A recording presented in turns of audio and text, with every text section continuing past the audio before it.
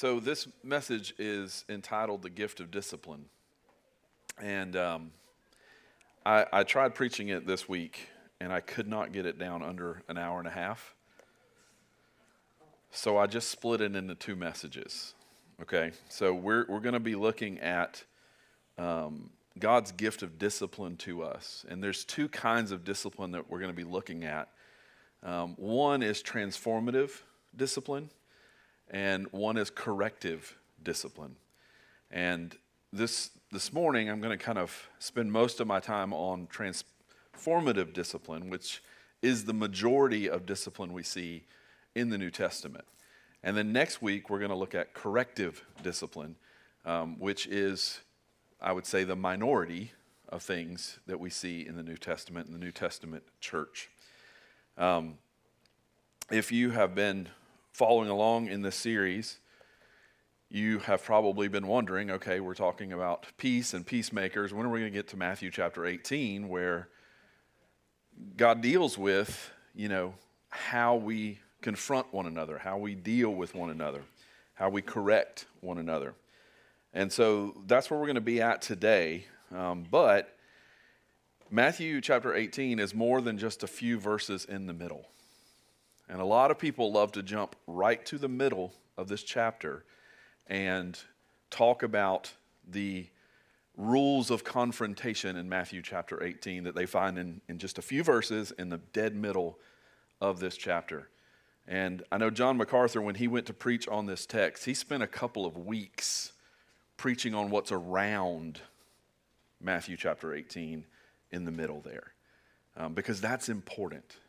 And if you miss what's before it and what's after it, you're going to totally misunderstand and misapply what's in the middle of Matthew chapter 18. And so with that in mind, I want to jump in this morning and kind of look at this idea of transformative discipline, because it's really important, and I think for us to remember and to be reminded continuously of the love that God has for us and as his children. Because when we begin to talk about discipline, even when I just said those words and I said the gift of discipline, there's some of you that were like, gift? What do you mean gift of discipline, right? Because there's a danger of seeing discipline through the filter of our parents, of our bosses, just the people that were in authority over us. If you were in the military, maybe, some of your commanding officers and their use of discipline. And sometimes in their sinful states, they don't always exercise discipline in effective ways. And sometimes the discipline comes out of selfishness. They were, as a parent, I know many of you can probably relate to this. You're in the middle of Publix, and your kid just starts acting a fool. I mean, they're just going crazy, screaming, yelling, I want this candy, I want this, Everybody's looking at you, and so you get embarrassed. And so selfishly, you begin to discipline them, trying to get them to change their behavior, not for their betterment, but so that the other people around you will stop looking at you, right? And we've taken some of these approaches to parents that are parenting that is a lot more self-centered than it is gospel-centered. And the same, sadly, goes for the church as well. And some of us have even applied it to God, thinking that this is the way that God disciplines us. And so when we hear the word discipline, we immediately jump to punishment, right? If there's going to be discipline, then there's going to have to be some kind of punishment involved. And this, unfortunately, again, is the case for many of us growing up. We've experienced that kind of discipline. But I hope you've seen, and I know it's been a couple of weeks, it was like last year, the message that we preached at Christmas about the Father's love for us and understanding how great that love is that he has for us. And it's important that we start there with our conversation of discipline. So I went through the parable of the father with two prodigal sons. And because so many times we get so focused on the sons, we miss the father and the love that the father shows both of those two boys, going out to both of them, not just one of them, but reaching out, extending himself, humbling himself for both boys who were lost and struggling in the world, and yet he loves them both. And it's important for us to have that backdrop in our mind, that pure picture of a father's love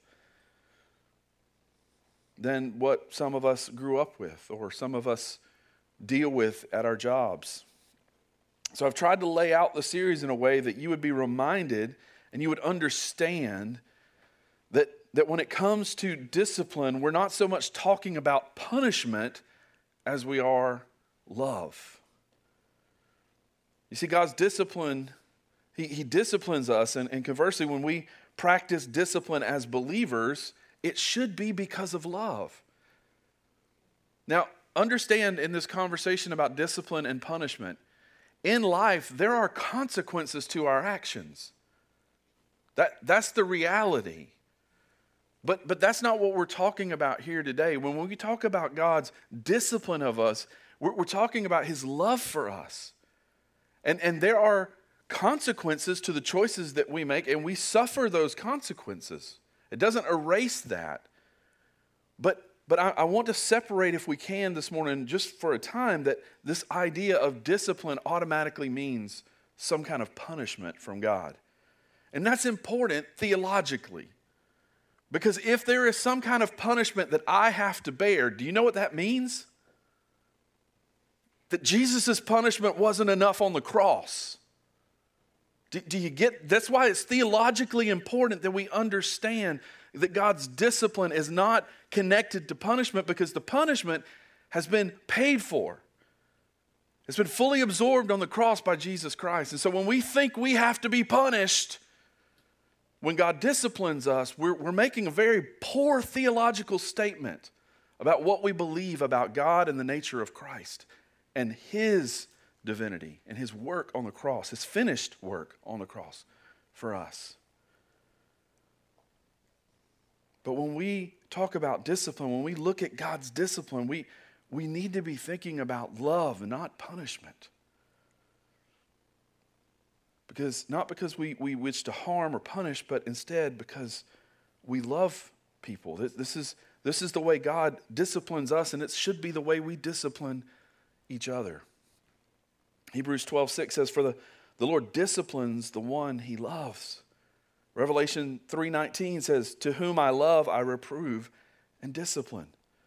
So the Father is coming to us and bringing discipline into our lives, not to punish us, but to love us, to show us the love that He has for us, and to call us away from the things that will be harmful to us, like sin, and instead call us to something. It's not just don't do that, it's come do this, because this will give you life. That will steal your life. This will give you life like you've never imagined before. And that's a relationship with Him, ultimately. And throughout the Bible, we see that the church, specifically in the New Testament, is made up of discipline. And I want to look at that this morning through the lens of Matthew chapter 18 and just give you a little bit of background. I'm not going to have time to read the whole text this morning, but I want to kind of give you an idea of where we are in Matthew 18 before I jump into the middle. Beginning in Matthew 18:1, there's this debate, this question that comes up amongst the disciples now. It's important, again, that you understand that Matthew chapter 18 is not Jesus preaching to lost people. It's not Jesus preaching to the crowds at this point. It's Jesus primarily talking to His disciples. They were considered the end people, however you want to define that. But He's not broadly speaking to the public here, although there are some people around, and we're going to see in this chapter Jesus involving some of those people. But He's primarily responding and speaking to the disciples. And they asked the question, who's the greatest in the kingdom? Who's going to be the greatest in the kingdom of heaven?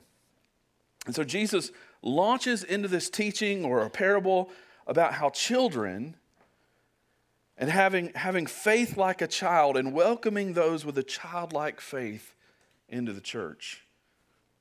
And you see what Jesus is kind of doing there? He's kind of flipping everything around on them, right? Who's the greatest? And where does Jesus focus? These children. Right? They're thinking, who's the ruler? Who's the most eloquent? Who's the guy who's going to be the right-hand man? And Jesus is saying, guys, you're looking in the wrong direction. You're thinking completely wrong. Your thinking is completely backwards. And see, this is a dangerous thing that we as human beings do so many times. The more we walk with Jesus, the more we begin to want to sit in judgment of others. The more we want to know, am I the greatest in the kingdom? Am I the greatest in my little kingdom? Am I the greatest in my small group? Am I the greatest in my DNA? That's the danger of our human heart. And it's funny, the longer that you're with Jesus, the longer that you are in the church, this temptation that develops is that we tend to look down on people. And we may not say it, we may not walk around speaking it out loud, but it's in our hearts. And we kind of look at new believers and we say, oh, these poor new believers. And yet Jesus is flipping things around on them, as he often does. He says very shocking things. And one of the shocking things he says in the beginning of this chapter is that you've got to make yourself lowly. You've got to make yourself humble, just like one of these little children. And when you do that, then you're the greatest in the kingdom of God. And he goes on and he talks about the danger of someone leading those people astray and leading those people away from God. And it would be better for them to what? Tie a big stone around their neck and throw themselves into a lake, right? Like if you're misleading these humble little children, then it would be better for you to just throw yourself in a lake with some cement shoes, right? And he talks about the sin itself next that causes it. The sin that causes you to lead the humble, the little children away. And in reference to that, just like the example he uses with the lake, notice what he says you should do. It's better for you to cut off your arm and go into heaven with one arm than to go in with two arms. Right? He's talking about disciplining ourselves through the word. But then he gets to the parable of the lost sheep. And this is something that we've heard, again, in this series a little bit already. But again, he brings the story up in verse 12. He says, what do you think if a man has 100 sheep and one of them has gone astray, does he not leave the 99 on the mountains and go in search of the one that went astray? And if he finds it, truly I say to you, he rejoices over it more than the 99 that never went astray. So it is not the will of my Father in heaven that one of these little ones should perish. Jesus begins this discussion about discipline with this bookend, reminding us again of the Father's love that he has for us. Being the shepherd, going out, searching for that one, leaving the 99 because of compassion, the compassion that he has for these sheep, or in other words, his children, in the context of what has been already talked about here in Matthew chapter 18. And it's in that light that he then launches into his discussion about how to handle discipline amongst ourselves and when we've been wronged in the church. And in the Bible, again, there's two kinds of discipline that we see. The first kind primarily involves formative discipline.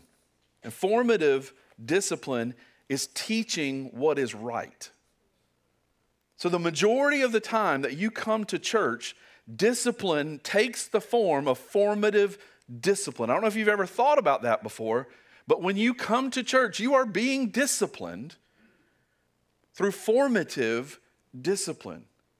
It is our hope that everything we do on this stage is promoting and teaching you what is right, how we should live our lives. We see it in Acts chapter 2, verses 42 and 47. It says, "And they devoted themselves to the apostles' teaching and to the fellowship and to the breaking of bread and to prayers. And awe came upon every soul, and many wonders and signs were done through the apostles. And all who believed were together and had all things in common. And they were selling their possessions and belongings and distributing the proceeds to all, as any had need. And day by day, attending the temple together and breaking bread in their homes, they received their food with glad and generous hearts, praising God and having favor with all the people. And the Lord added to their numbers day by day those who were being saved."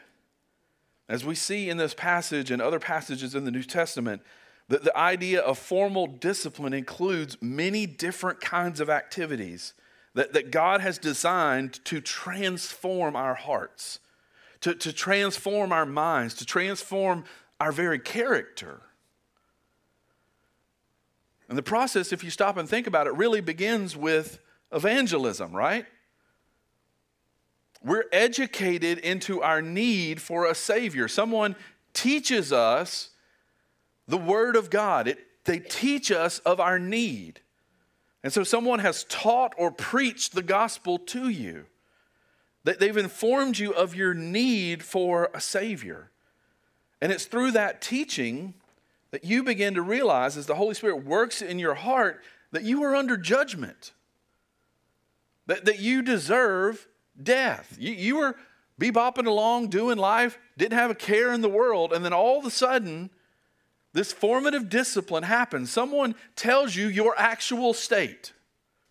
And the Holy Spirit works in your heart to make you aware and to make you see that that is true. That is the case. Right? And that you need salvation. You need the salvation that God has secured through the life and death and resurrection of His precious Son. All these things that are taught to us, this is formative discipline in our lives. When we put our trust in Christ, we gain not only eternal life, but also the blessings of this lifelong process of being conformed into the image through formative discipline. We have a big fancy religious word that we call it. It's called sanctification. Sounds so fancy, right? But it's just being conformed into the image of Christ. And the ways that we do that, I mean, right now we are doing that. You're here and you're hearing the word. You're singing the word. We're praying the word, right? All of those things are working to form us and to shape us. So we come, we listen to God's word being preached and publicly being proclaimed. That's one of the ways that God uses formative discipline to teach us and guide us. And I've heard so many people, even over the last couple of weeks, that have come to me and said, you know, as you've been going through this series about being a peacemaker, like I realize there's things that I've done, there's things that I'm holding on to, that I'm not letting go of, that's not allowing for my family gatherings to be peaceful. And God is showing me that and convicting me of that. Right? That's the work, that the formative discipline is taking root in our heart because we're hearing the word of God preached. We're understanding what it means to be a people of peace. And it's changing us. It's transforming us. And it's forming us into the image of Christ. That also happens in our small groups. It happens in Bible studies where we come together in smaller groups of believers and we wrestle with how do we apply these scriptures in our lives this week, right? And again, I've heard so many stories of how God has used those times to convict someone of their sin, to make them realize for the first time, their need to change. We also do it through entering into discipleship type relationships. We call them DNA groups here. They're even smaller, like 2, 3, 4 people get together and they just walk through the scripture. They walk through the word together and they're convicted of their sin and they begin to confess and change as they share their sin with one another so that their brothers and sisters can pray for them and can challenge them from week to week and encourage them. Another way that we're involved in formative discipline is by receiving and giving material aid through individual acts of mercy. You see that in 1 Timothy 5:16, Acts 4:34 through 35, and Acts 6:1 through 7. When we're involved in the ministry of helping and mercy, and listen, not only helping, but being helped. There's so many times that I've seen God do some amazing things in people's lives, not when they're the helper, but when they're the one who needs the help. You see, it's often in those times that pride is broken. I remember there was a sweet older lady in the faith that kind of mentored me and Amber, and excuse me, she was always giving. Her house, she always had kids living with her. Like, she was just taking in people, doing all of these things. And at the end of her life, she ended up going into a nursing home. And I remember going and visiting with her and sitting with her and just talking with her. And she told me, she said, "Dale, God has taught me more in a month here in this room, having to depend on someone else to wipe me." She said, "I never knew how prideful I was." This was a lady that I looked up to. I thought, this is a pillar of faith. And she's telling me, "Oh man, it was fine as long as I was the helper. But now that I'm the one needing the help, God is showing me so much." See, the selfishness, the self-reliance in those moments are broken. And we're brought into a place where we understand our need for the gospel through someone serving us. And God often uses those moments in our lives to teach us the most and to discipline us the most. We also see it through supporting and participating in missions work, through which we ourselves grow in faith and character and share blessings of the gospel with others. You see this in Acts 13:1 through 3, and Acts 14:27. And this is something that I've had the privilege and the benefit of witnessing so many times in Guatemala. And just a side note, I'm so excited that things are starting to lift so that we can get back into doing missions. I actually spent last week on Grand Bahama looking at mission opportunities for us to be able to go over there and to serve as a church. But I can preach and preach and preach and give out book after book after book. But 2 days in Guatemala, and people get it. They realize how much they have. I can tell you how much you have. I can tell you every single person sitting in this room is in the top 1% of earners in the world. And you go, "Yeah, no, I'm so poor you don't understand, Dale." But when I take you to a third world country and I show you what poor is, what living off of $1 a day looks like, you realize, whoa, I am rich. And so God uses those trips in a formative way to discipline us. These are some of the ways in which God is using formative discipline in our lives. And Scripture repeatedly teaches us that the vast majority of formative interactions between members of the church, especially between members and church leaders, should be positive, encouraging, and comforting. Paul wrote in 1 Thessalonians, and we're going to be studying that book next. So if you're wanting to read ahead, be reading through 1 and 2 Thessalonians. But in 1 Thessalonians 2, 11 and 12, he says, "For you know how, like a father with his children, we exhorted each one of you and encouraged you and charged you to walk in a manner worthy of God, who calls you into his own kingdom and glory." See, the goal of formative discipline, this process is twofold. First, it's intended to help each of us mature in our faith and character so that we may share in God's holiness. As he enables us to fulfill his commands, to be self-controlled, to be upright, to be holy, to be disciplined, like Titus 1:8 says. But second, the pleasantness of and blessings of this process are designed to attract others to Christ and to accelerate the growth of the church. See, when we stop looking at discipline as punishment, it is hard for us to be pleasant about discipline when we're thinking punishment, right? But when we see this transformative discipline, this formative discipline in our life as God's love for us, then it is a pleasant process. Then our countenance changes. Then people around us begin to notice and see something different in our lives. And that attracts them to Jesus. Notice how in that passage that I just read from Acts 2, the part there immediately after talking about formative discipline of the early church, as he's describing it, it says, "The Lord added to their number daily those who were being saved."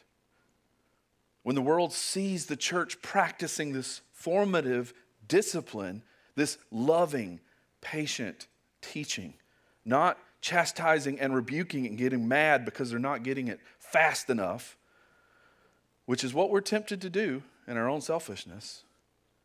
Because again, listen, pastors, are no better than parents, right?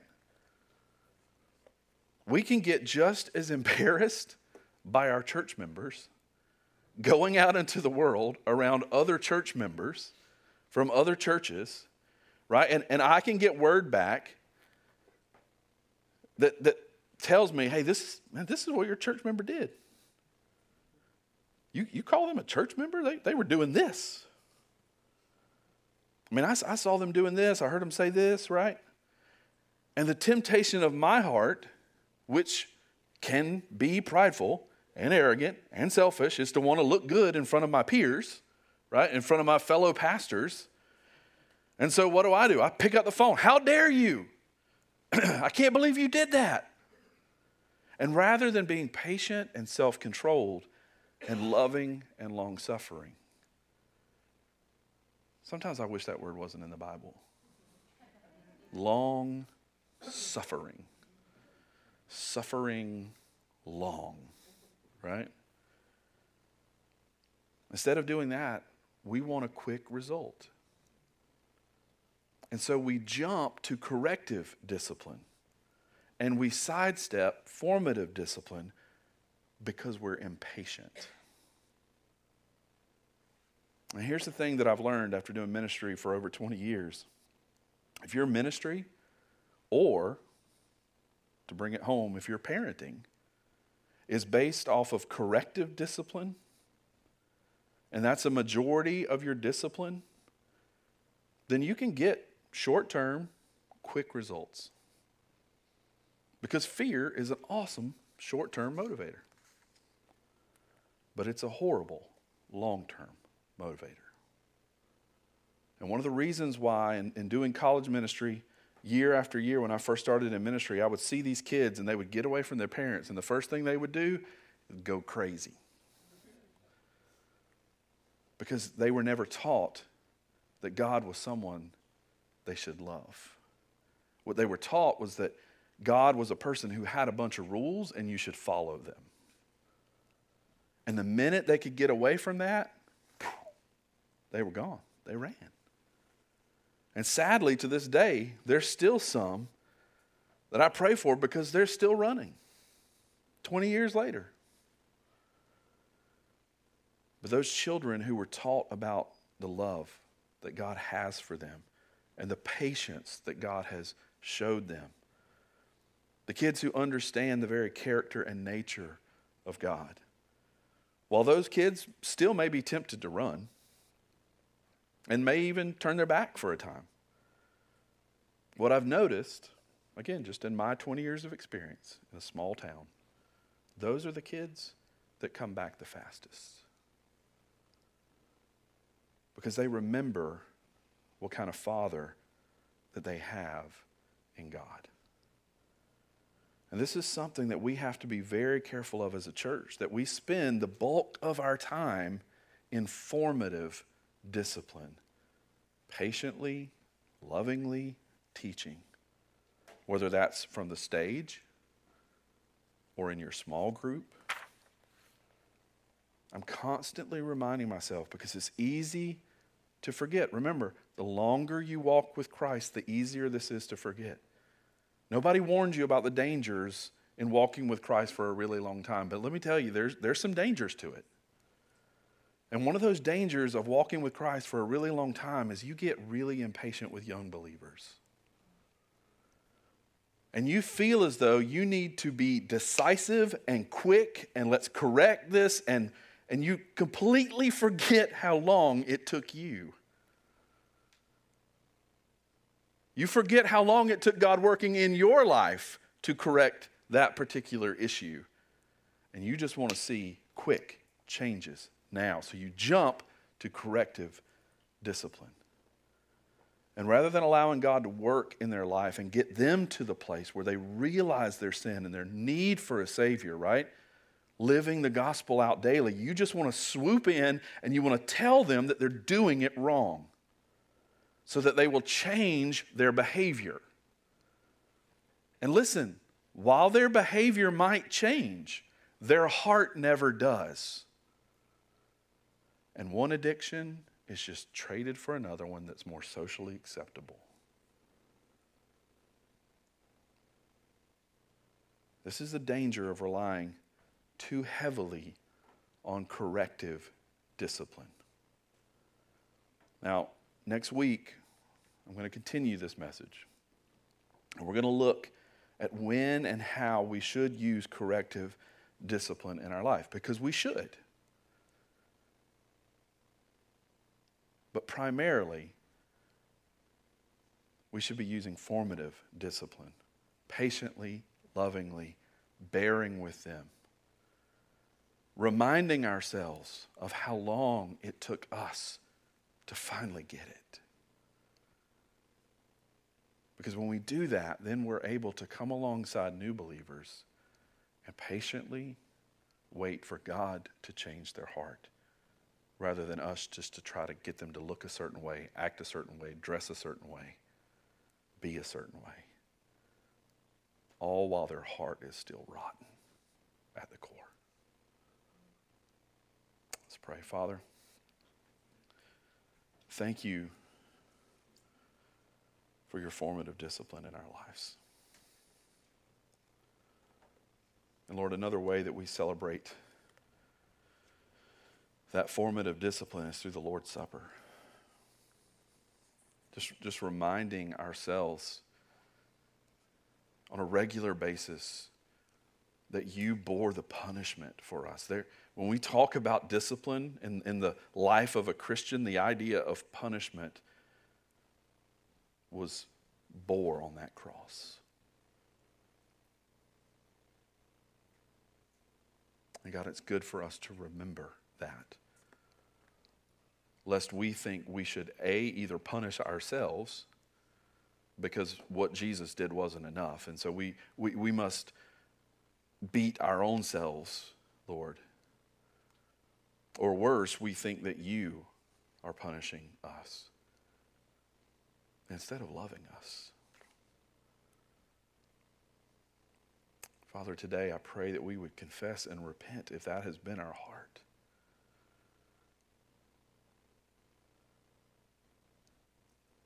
Trying to place ourselves on the cross, a place that only Jesus could be. To pay a price that only He can pay.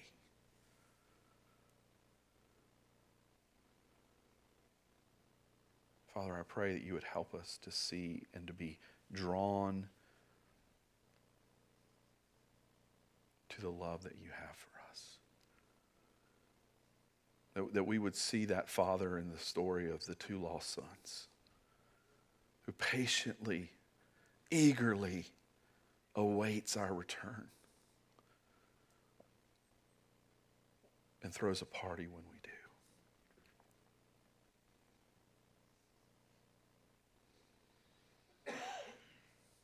Father, I pray now as we take from this cup that represents your blood that was shed for us, and we take this bread and we dip it into the cup that is your body broken for us, Lord, that we will come celebrating your goodness and your patience and your love that you have for us.